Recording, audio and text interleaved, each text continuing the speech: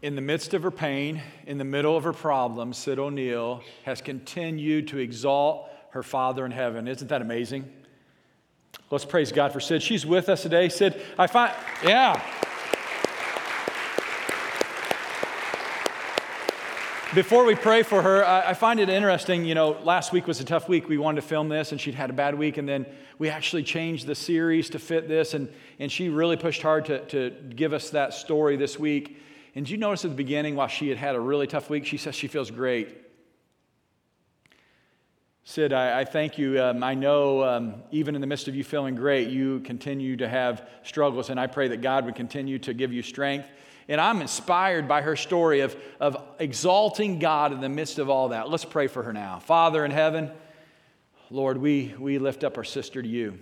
I thank you for her strength and sharing her testimony of how she exalts you in the midst of her trouble, in the midst of her even being alone. She gets even more alone and gets into your presence, into your just being silent before you and honoring you as God of her life and the Lord.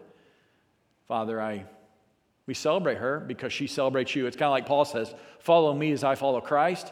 Lord, help us to follow Sid's example of lifting up the name of Jesus. And in his name we pray, amen. I love seeing the church worship like that. My brothers and sisters worship. I love hearing you worship. I want you to know we're preparing for another time of worship together. You're like, hey, that was too short. I agree. We're going to get into a time of worship after this message. But I want to dive in today of how we can encourage one another and build up the body of Christ and elevate the name of Jesus in our worship. And it's more than just what we do here.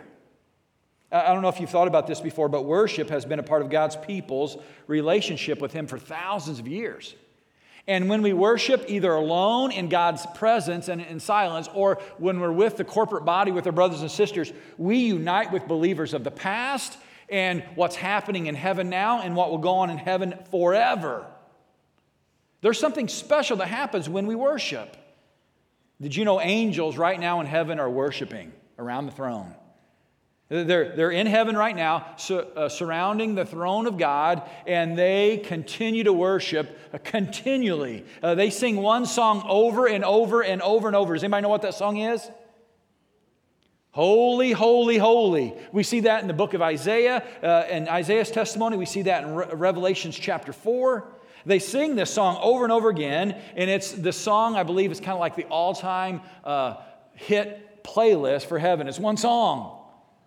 There is no any other thing on this playlist. It's from Revelations 4:8. It says this: Holy, holy, holy is the Lord God Almighty, who was and is to come. And they start it again, and they shout, holy, holy, holy. So when we praise God, whether it's at home or when we're gathered here, we join with the angels declaring that God is holy, that He deserves our praise, that He is the one who is and is to come. Day after day. How long will that go on in heaven? Forever. The Bible says this, that day after day and night after night, they never stop singing. So what we do here today, what Sid does when she's alone, giving God glory and exalting Him, we join with the angels. That's a great privilege. That's a blessing. And there will be a day when we join in the angels literally in heaven. But worship never stops. Never. As humans, that's hard for us to comprehend. We have schedules, we have things that we complete, and then we move on to something else. But worship never stops. There will be a day we get to be a part of that worship. But here's what's even harder for us to understand and then do. But I'm going to challenge you to do this today. Our worship goes on continually as saved members of the body of Christ even now. So I'll say that again. Our worship should be continual, forever. Does that mean we're always going to be singing? No, and you should be thankful for that right now. I'm not singing, okay? There is a reality that while we worship, we're not always singing. And that's the first thing we must understand as we really try to take our worship to the next level as believers, as those saved by grace, that worship is more than what we do on Sunday morning before the sermon. You probably know that, but is that the way you think about it? We have been conditioned by modern church culture to think that the worship was the slow song before communion. There was a time even our culture said we had praise and worship when we went to church. The praise songs were those energetic, those you moved around with, and then the worship songs were maybe those of a slower tempo. Worship does not have a tempo. It's not defined by a location. It's not landmarked by a music. But most of us, if we are honest, we've understood worship for years, and this is okay, we're going to get past it here, that worship was something we did in a church worship service, and that was it. You know, it was that time in the service before the sermon where you could get up and stretch before the preacher started preaching. You know, and we might do that day if I get very long. You might have a seventh inning stretch. Worship was that time if you were really expressive where you could get a few extra steps in your Fitbit. You know, if you're expressive, you'd be like, yes, and you're singing, and all of a sudden you had that. But here's the reality. Worship is more than that. While it's not inaccurate to think that what we're doing is worship today, it's not complete. If we don't involve our everyday lives, in fact, worship is incomplete. Think about this. If we miss living out a continual worship beyond this place, we're missing the majority of our life of worship. The majority. This is just such a small sliver of how we live and what we do for God that if worship is just bound by this room, we're missing the point. We really need to try to work and refocus at our life of living worship. An author, an economist, and a Christian wrote these words, and it struck me. Most people worship their work at their play, and play at their worship. I don't know if that strikes you, but most people will really worship their work. They really focus on that, and then they will really invest in their play, but then we play at our worship. If it happens, it happens. If it doesn't, it doesn't. And I commend you for being here to focus on corporate worship today, but that's just the start. There's so much more that God has for us to honor Him, and that's what worship is, honoring God. The core of worship, here's the definition, is to ascribe worth or honor to God. And that can be done here with us, one another. I'm so glad that Sid is here, but I'm so glad Sid taught us today that her greatest worship in recent days is when she's alone and just with God and focusing on Him.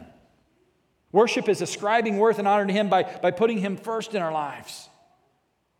So how do we worship? What are we placing a high value on? As we worship God, we proclaim and declare that we're focusing on Him for our praise. But if you're like me, there's days where I need to refocus that, and that's what we want to do today. I want to give you three strategies or folks that help us really live out a life of worship. And the first is this. This is where it flows from, for me at least in the New Testament. On the other side of the cross, worship by celebrating what Christ has done. There's a passage of Scripture that says we're compelled by Christ. And I know it's talking about a lot of other things in ministry, but I'm compelled to worship because of what Christ has done. The truth of knowing the good news of Jesus leads me to worship. It compels me to be here with you. It compels me to honor God even when things aren't good. It's scriptural also. Look at Colossians chapter 3. Paul is writing the church in Colossae, and he gives them great reasons why they should worship. Look at Colossians 3, verse 16. It says, let the message of Christ dwell among you richly. This is this idea that the gospel, the good news of Jesus, that He died for us for our sins, was buried and came back to life and resurrected and ascended to heaven. That truth that He died so we could live, that message, when it dwells in us, look what happens. As you teach and admonish one another with all wisdom through psalms, hymns, and songs from the Spirit, singing to God with gratitude in your hearts. What Paul is saying, when we understand the good news of Jesus and we let it really impact our minds and get to our hearts, it overflows into gratitude and praise. Guys, really what compels us is not Ben leading us. It's not a light show. It's not music. What compels us is what Christ has done. And that's what allows us to worship Him even when we're alone, to let the adoration flow. But when we don't allow that truth to really fill our minds and hearts, you know what happens? We become weak in our worship. Not only here, we kind of go through the motions when we're here, but we can go an entire week and be weak in our worship in the fact that it doesn't really affect our lives. I want us to consider today, what is leading you to celebrate anything and everything, especially Christ? I wonder what comes most natural for you to celebrate. What you get excited about. The last 2 weeks, I have been super excited about the Greenville Comet football team getting wins. I love whenever my home team gets a win in anything, but the last 2 Friday nights, it was very obvious to me, when your team wins, you don't have to teach anyone how to celebrate. When your team comes back and gets a victory, it naturally flows. It just overflows from your heart, a sense of celebration, a sense of joy and happiness. If you've ever been involved in athletics or a team effort at all, when you have a victory, you celebrate. Even adult men do crazy things to celebrate victories in the NFL. Watch this video clip of what some adults do to celebrate a touchdown. This is pretty cool. Drive to start the half for Minnesota. 13th play of the drive. Case Keenum throws a touchdown. First touchdown of the game for either team. It goes to Kyle Rudolph. It's duck goose. You don't have to teach adult men how to celebrate a touchdown. They're going to get creative. They're going to do whatever it takes. Now, I'm not suggesting the elders come up here and do duck, goose right now to celebrate Christ. It wouldn't be wrong, but we're not going to probably do that. But how natural is it when things go away of this world and things of this world that we celebrate? And it's not a bad thing. But why don't we have that same passion when it comes to the realization that Christ died so we can live? We could be excited about that. Now, here's the idea that I don't want to take too far. Your way of expressing is going to be different than mine, and your friends is different than yours. We don't all have to express the same way. We don't all have to raise hands all the time. We don't all have to clap. While the Bible does say this, it's scriptural. God desires for His men to raise holy hands and worship. But we can't prescribe what this looks like and this looks like. Then we become robots. What we do is we allow worship to flow out of our hearts in being compelled by what Christ has done for us. And yet many times we come to church and I believe God sees us worshiping, or throughout the week and He sees us living our lives and we're distracted from giving Him glory. And I think it breaks His heart. I mean, we know how to celebrate when things of this world happen.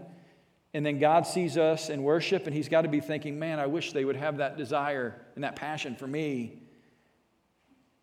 I mean, He sees us on Friday nights at the football game, or when Pujols hits his 700th home run. I believe it'll happen. This region is going to go crazy in celebration. Hey, did you see the home run or this or that? We know how to celebrate that. How much do we celebrate when we get that raise we needed? Anybody got a raise recently? You might not want to raise your hand, be like somebody be looking for a loan. But here's the thing. We get excited about things when they come into our lives. Or how about that first time that she said yes to a date? You got excited. You told your friends. You celebrated. Or how about when she said yes to the marriage proposal? Or how much did you celebrate when your firstborn child was born? How much more did you celebrate when they finally moved out of your basement, you know? We know how to celebrate things, and yet we come to church and we're not sure what to do. Be free to flow in adoration out of song and thanksgiving because of what Jesus has done. And do that at home, in your life, in every way. No matter what fires you up, God is calling on you today. He says, have that passion for me and what I've done for you in this victory. We sang about the victory. The battle belongs to the Lord. He has won the victory. We sang about it. Let that flow in your life all the time. Why should we hold back a celebration for Christ? But sometimes there's not much to celebrate, is there? That's when we need to take Sid's example and get silent before the Lord, just see how good He is. But how do you worship when pain is so fresh? How do you worship when hurt can't be forgotten? I think of today. September 11th, the pain is still very much in most of our minds.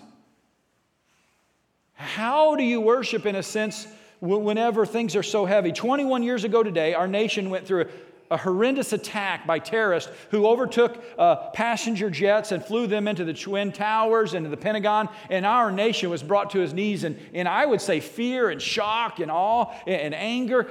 Nearly 3,000 Americans died that day. What do you do then? How do you heal when the memories of... I see very few things from 20 years ago, but in my mind I can vividly see the images of that happening live on television. What do you do? You know what our nation did? According to Barna Group, who studies a lot about the church culture, our attendance in corporate worship went way up that next month, and then it went way down. We responded immediately by coming before God, and we had the right response, but we so quickly left what we wanted to worship, and we left it behind. This morning, I want to sit in that presence because some of you still have that hurt. You may still have fear, and I know many Americans are still almost tortured by that terrorism, that awful day. Well, let's return to God now and pray for them. Let's pray. Father in heaven, we come before you now, and there's times when it's easy to celebrate when we think of your victories. And then there's times we feel attacked, and evil has moments of death and destruction. Father, heal those that have been hurt. Let those who have given a great sacrifice, their lost family members, let them know our concern and love, not only today, but throughout the year.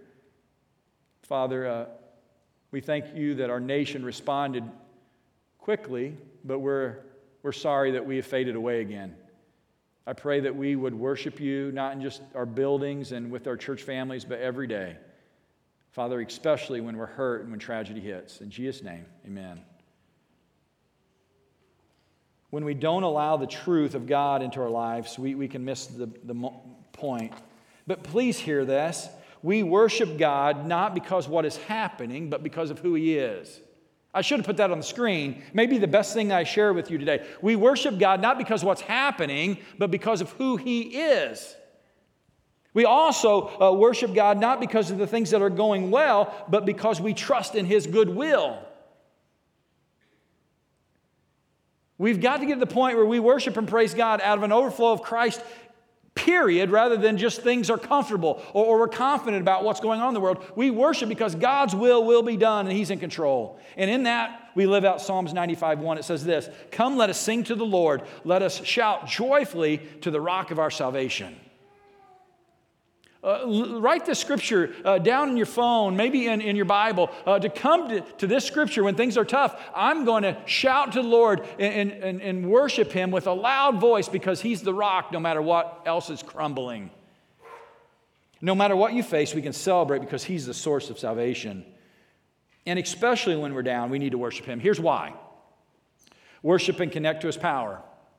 When you feel down, when you feel overwhelmed, take Sid's advice, take the Apostle Paul's advice, and when you feel like there's nothing you can do, don't do anything but be with Him for a moment and tap into His power through worship. When you heard Sid's story, one of the things that she liked to do is remove herself and just be in silence. It's scriptural. Look at Romans chapter 8.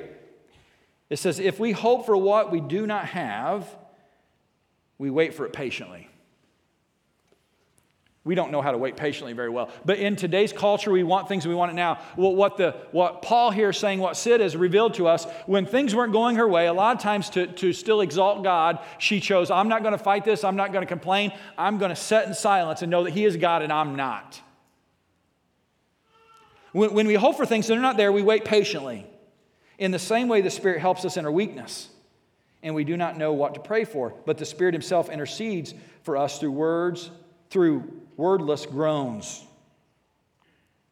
And He who searches our hearts knows the minds of the Spirit, because the Spirit intercedes for God's people in accordance with the will of God. So when things aren't going your way, ask God to use the Spirit to ask on your behalf. When you don't even know what to ask, sit in silence, say, Spirit, speak on my behalf before God, and He will.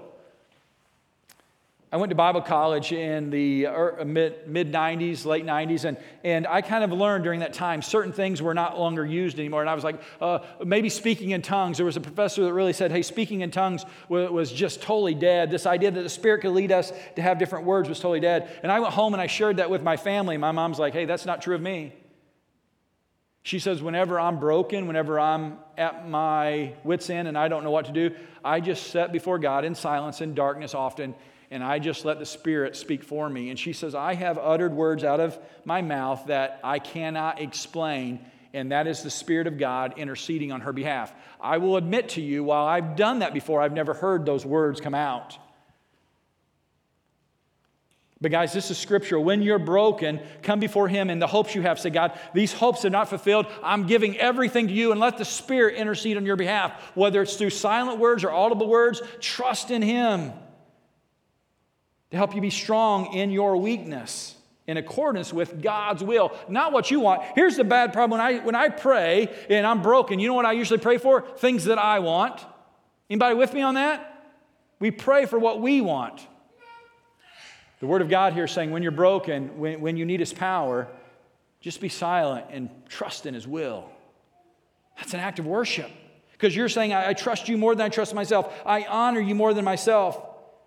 Recently, I had a friend who was going through an extreme tragedy. I mean, one of the worst tragedies that I could ever expect a human to go through. And I was walking with him real time through it. The first time he came to corporate worship, I heard someone say to him, I can't imagine worshiping God after all you went through this week. You know what he said? I can't imagine not worshiping God based on everything I went through this week.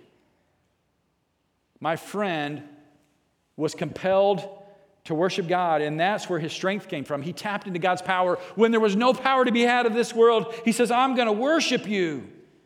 I fear that for us as modern Christians, we try to figure most of these things on our own, and we get through life and we just barely make it. That's exactly where Satan wants us, trying to do things on our own, when God's power is right there where we're at, not only in this building, whether you're at college, whether at your workplace, on the ball field, or you're alone going for a walk and you feel like no one else around, we can come before God and say, God, you are the one who sustains me. And I will worship you because who you are, not what's happening. It's right there if we just flip the switch. Now, I don't want to make it too simple, but God's power is there for us to assess if we would just come before Him. Kind of reminds me of a story, probably 15 years ago now. I relate it to how old Dawson was. Dawson was with me farming in Streeter at his grandparents' house. We take a family vacation once a year, always, and go help farm. Dawson was with me in the auger wagon. We were taking the grain from the combine to the trucks. At the end of the night, we always try to fill everything up, get everything on wheels so the next day we can dump before we're able to harvest. On this night, something had changed. We were going to leave the auger wagon at this property because it didn't need to go back home. And I was asked to jump into one of these. It's known as a tandem. It's often a semi that's converted with a big grain box. So the actual truck is a full-blown semi. That's what they had. It was an International from the 80s. It was their oldest truck on the farm. And that's why they trusted me to drive it, I guess. But my father-in-law said, hey, why don't you leave the tractor there, jump in the tandem, and bring it to the farm. We're going to dump it. Well, I'd never driven that tandem. I'd driven many manuals. I grew up on a stick, an 83 S15 truck. You know, I was second nature to drive a clutch, so that was no problem. But I get in this truck, and I've never driven it before, and none of the lights work, okay, inside. So you can't see anything. This was before phones had lights on them, at least mine. So I'm in this truck just feeling my way through it. Get it started. Takes about 2 minutes to find the headlights. So that's one big step, right? Okay. So the lights are on. Dawson's like, let's go. Grandpa and his uncle are way down the road by now. We're losing ground. Dawson is 5 at this time. He's like, we got to get going. Here's how you do this. Because he's been in this truck with the guys. So Dawson, at 5 years old, trying to tell me where things are. It was a big help, let me tell you. So we finally get started up. This truck, the air brakes had to warm up. It had to build. So another about 3 minutes went by before we could even move, before the air brakes came on. Then I finally get out of the field, and I'm doing like 5 miles an hour, and then it comes time for the first shift. I'm like, okay, don't kill this thing on this upgrade. So I'm driving. I make the first shift, the third shift. It's a 5-speed on the first side. I get to the 5th gear on the low side, and I'm pretty happy, and we're doing like 18 miles an hour. And Dawson's like, we got to get going. In the dark, without driving this truck, I decided it would be best that if I just keep moving at 18, 20 miles an hour than try to get to the high side. It is driving Dawson crazy. He's like, we've got to go. You can go much faster than this. I was like, we're just going to make sure we get there. So on the 7 or 8 mile trip, we are at this point 20, 30 minutes behind the rest of the group. When we finally get to the farm, my brother-in-law says, what took you so long? He says, you were going so slow. And I said, yeah, I kept on the low side. He goes, you drove all the way here in the low gear? And I said, I did. I just wanted to get here. He says, all you had to do was let off the fuel, the pedal, put it in neutral, and flip one switch, and you had all this other opportunity to drive, to go normal speed. And here Dawson is, I told you, Dad, that's all you had to do. But you know the problem? I wasn't humble enough to ask for help. I wasn't willing to take it from my 5-year-old son. And I wonder how many times we're like that in life, just barely getting by, trying to do it on our own, just trying to survive, when all we have to do is come before God and say, God, I need your help, and He will empower us. He will strengthen us. He will allow us to go through life with so much more confidence than we have ever on our own, peace and power. It's right there, but we're not willing to engage it. And that's what worship is, not just in this building, but all along that we can come before God and say, God, I want to live for you. I want you to power my life, and I'm ready to run. You can worship Him every day in your life, at school, riding to work. You can have the spirit of worship when you win or lose on the ball field or the court. You can have a spirit of worship when you're talking to your neighbor or riding with a friend. You can have a spirit of worship in your relationships with your boyfriends or girlfriends, with your spouse, but yet all the time we're like in low range just trying to get through. Well, I can figure this out on my own. How about flipping the switch and say, God, I want your will in my life, and I'm going to let you lead me because you are worthy of my life. Sometimes we just mess worship up because we think it is the thing that only takes place in this room. When Ben leads the songs, Ben and the band did a good job, and I'm excited for getting to worship, a couple more songs. We get in the rut of thinking worship happens when the worship leader picks 3 to 5 songs out, and the tempo's just right, and the band's hitting everything, and maybe the lights are changed. Guys, that's not worship. That's not all worship is. The longer we're Christians, the more we come to a place like this, we're tempted to become consumers rather than worshipers. We measure what we do here by how funny the preacher is, how good the music is, and if it's our style. Guys, we're here for God, not ourselves. Amen? I love the fact the elders have made a choice, to have 2 worship styles right now, because worship style affects the way we connect with God. But if you go to a church sometime and you happen to come into a style that's different than you, I submit to you, don't walk out, worship God. If you come here someday and there's been a curveball and we're doing things different than you expected, I challenge you to worship Him because it's not about you.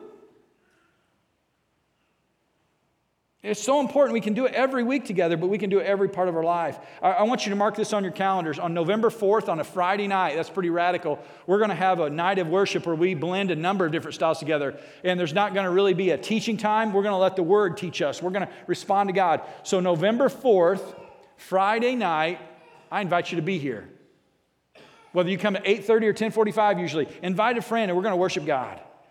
Look what Hebrews says. For here we have no lasting city. He says, on this earth it's not going to last.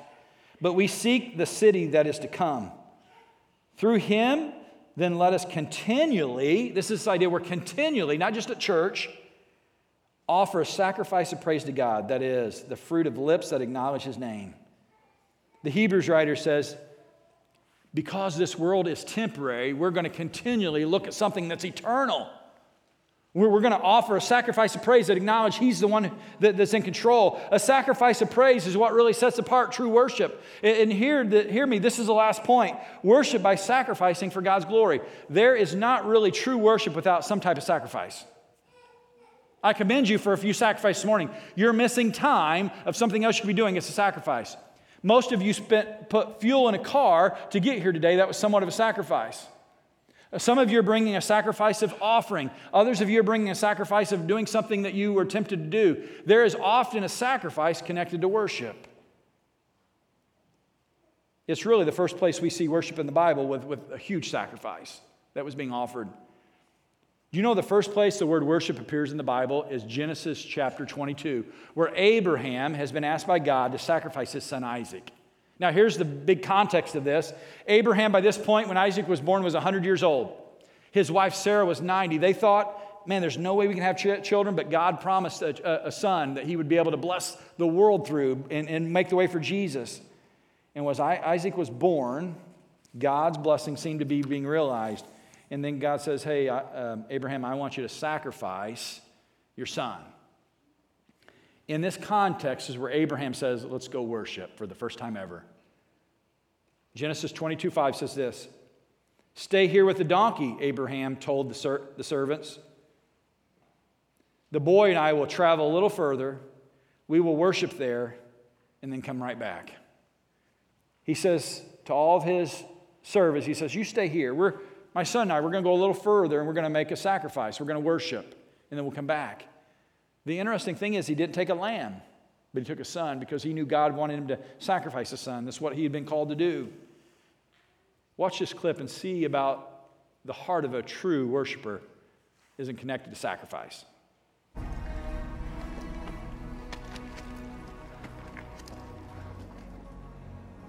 Father, we have the firewood, but where's the lamb?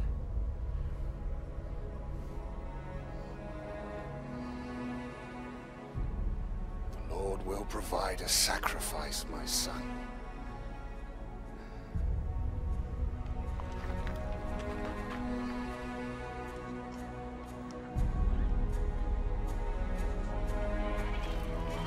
Did Abraham take a lamb? No, mistress.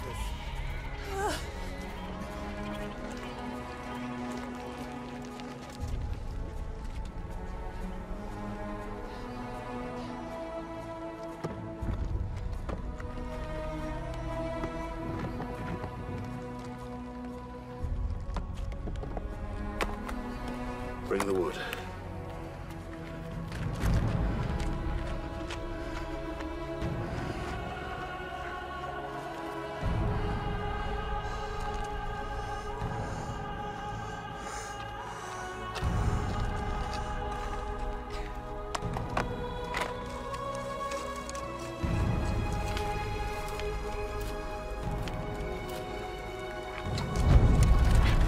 Father, what are you doing? You're hurting me, Father. Isaac, you must trust in God.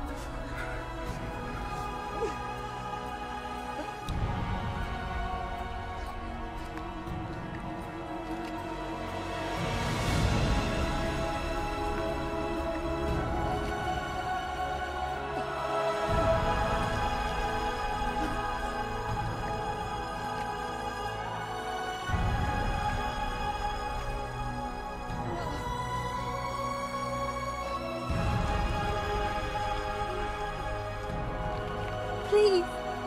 Please. Please, Father. Forgive me. Please.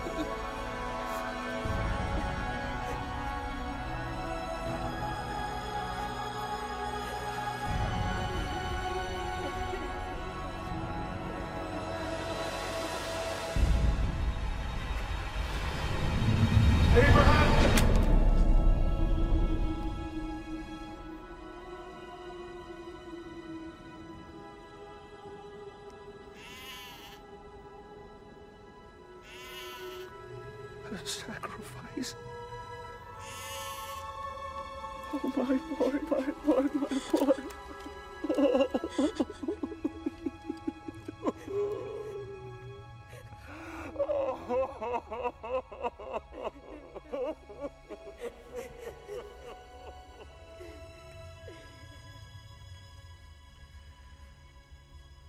Thank God for the lamb. As a father, it's almost impossible to watch that and not be touched. To think that Abraham wanted to admire and worship God and adore him to the point where he would give up the son that he'd always dreamed of. Knowing, and he said, hey, we're going to return after we do this. It won't take long. He believed in his heart, the Bible says, that even if he sacrificed son, God had the ability to raise his son again. It was a foreshadowing of the sacrifice that God was going to do with his own son in raising him to new life so we could be saved. Praise God, we do not have to do those type of things today because Jesus has sacrificed himself. But I wonder if God would ask something great of you, if you would be like Abraham and willingly lay it on the altar, say, God, I love you enough to give this to you because I trust you can bless me more than this ever was meant to be in the first place. This puts in perspective that true worship flows out of sacrifice. It's the first place it's seen in the Bible. And it points us to the ultimate sacrifice of Jesus. If you have your communion today, I would ask you to take it out. We are going to right now remember in worship the sacrifice that was given for us in Jesus. I mean, think about this. God allowed Abraham to not bring his hand down on a son. He stopped that from happening. But as Jesus, God's Son, was placed on the cross, he did not stop the Roman soldiers' hands from coming down on his son's wrist and his ankles for spikes to be driven in. God allowed his Son to go through that pain, to be sacrificed so we could live. So today, as we come to this time of communion and Lord's Supper in the middle of communion and worship, let us remember the sacrifice that was given. Let's pray. Father in heaven, we so thank you for Jesus and the sacrifice he freely gave. That when you had him lay out on the cross, you allowed those hands to drive nails into his hands and feet, and he was crucified. And he allowed his body to be mutilated and his blood to be shed for the forgiveness of our sins. As we partake in this, as Scripture says, we proclaim his death until he returns for your glory. In Jesus' name, amen. Let's take the bread together. Let's share in the cup, the covenant of his love. True worship flows out of sacrifice. I think that's why Paul says this. I'm going to end with this passage today, and we're going to worship some more. Paul says, therefore you understand what Jesus did. Therefore, that you have this idea in your heart and truth in your mind that God sent Jesus to die for you. I urge you, brothers and sisters, in view of that mercy, God's mercy of Christ dying for you, to offer your bodies as living sacrifices, holy and pleasing to God. This is your true and proper worship. Because we know what God's mercy has done for us, we respond with worship to him. We're going to have a chance to do that right now. Would you stand with me as we prepare to worship again in a corporate setting, that as we understand what Christ has done in view of that mercy that we deserve to die and we can live, we praise him. Today, we're planning on baptism, at least one.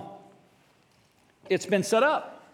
But you may be here today and you're thinking, I have never given my life to him. I want to follow in Abraham's example. I want to receive what Jesus has done for me on the cross. That invitation is open to be made new through being buried with him in baptism and be brought to a new life. Father in heaven, as we worship you now, Lord, if someone is being led to sacrifice himself, to give themselves to you, I pray that they would respond and be made new through what Jesus has done for us on the cross. Let us worship him now. In Jesus' name I pray. Amen.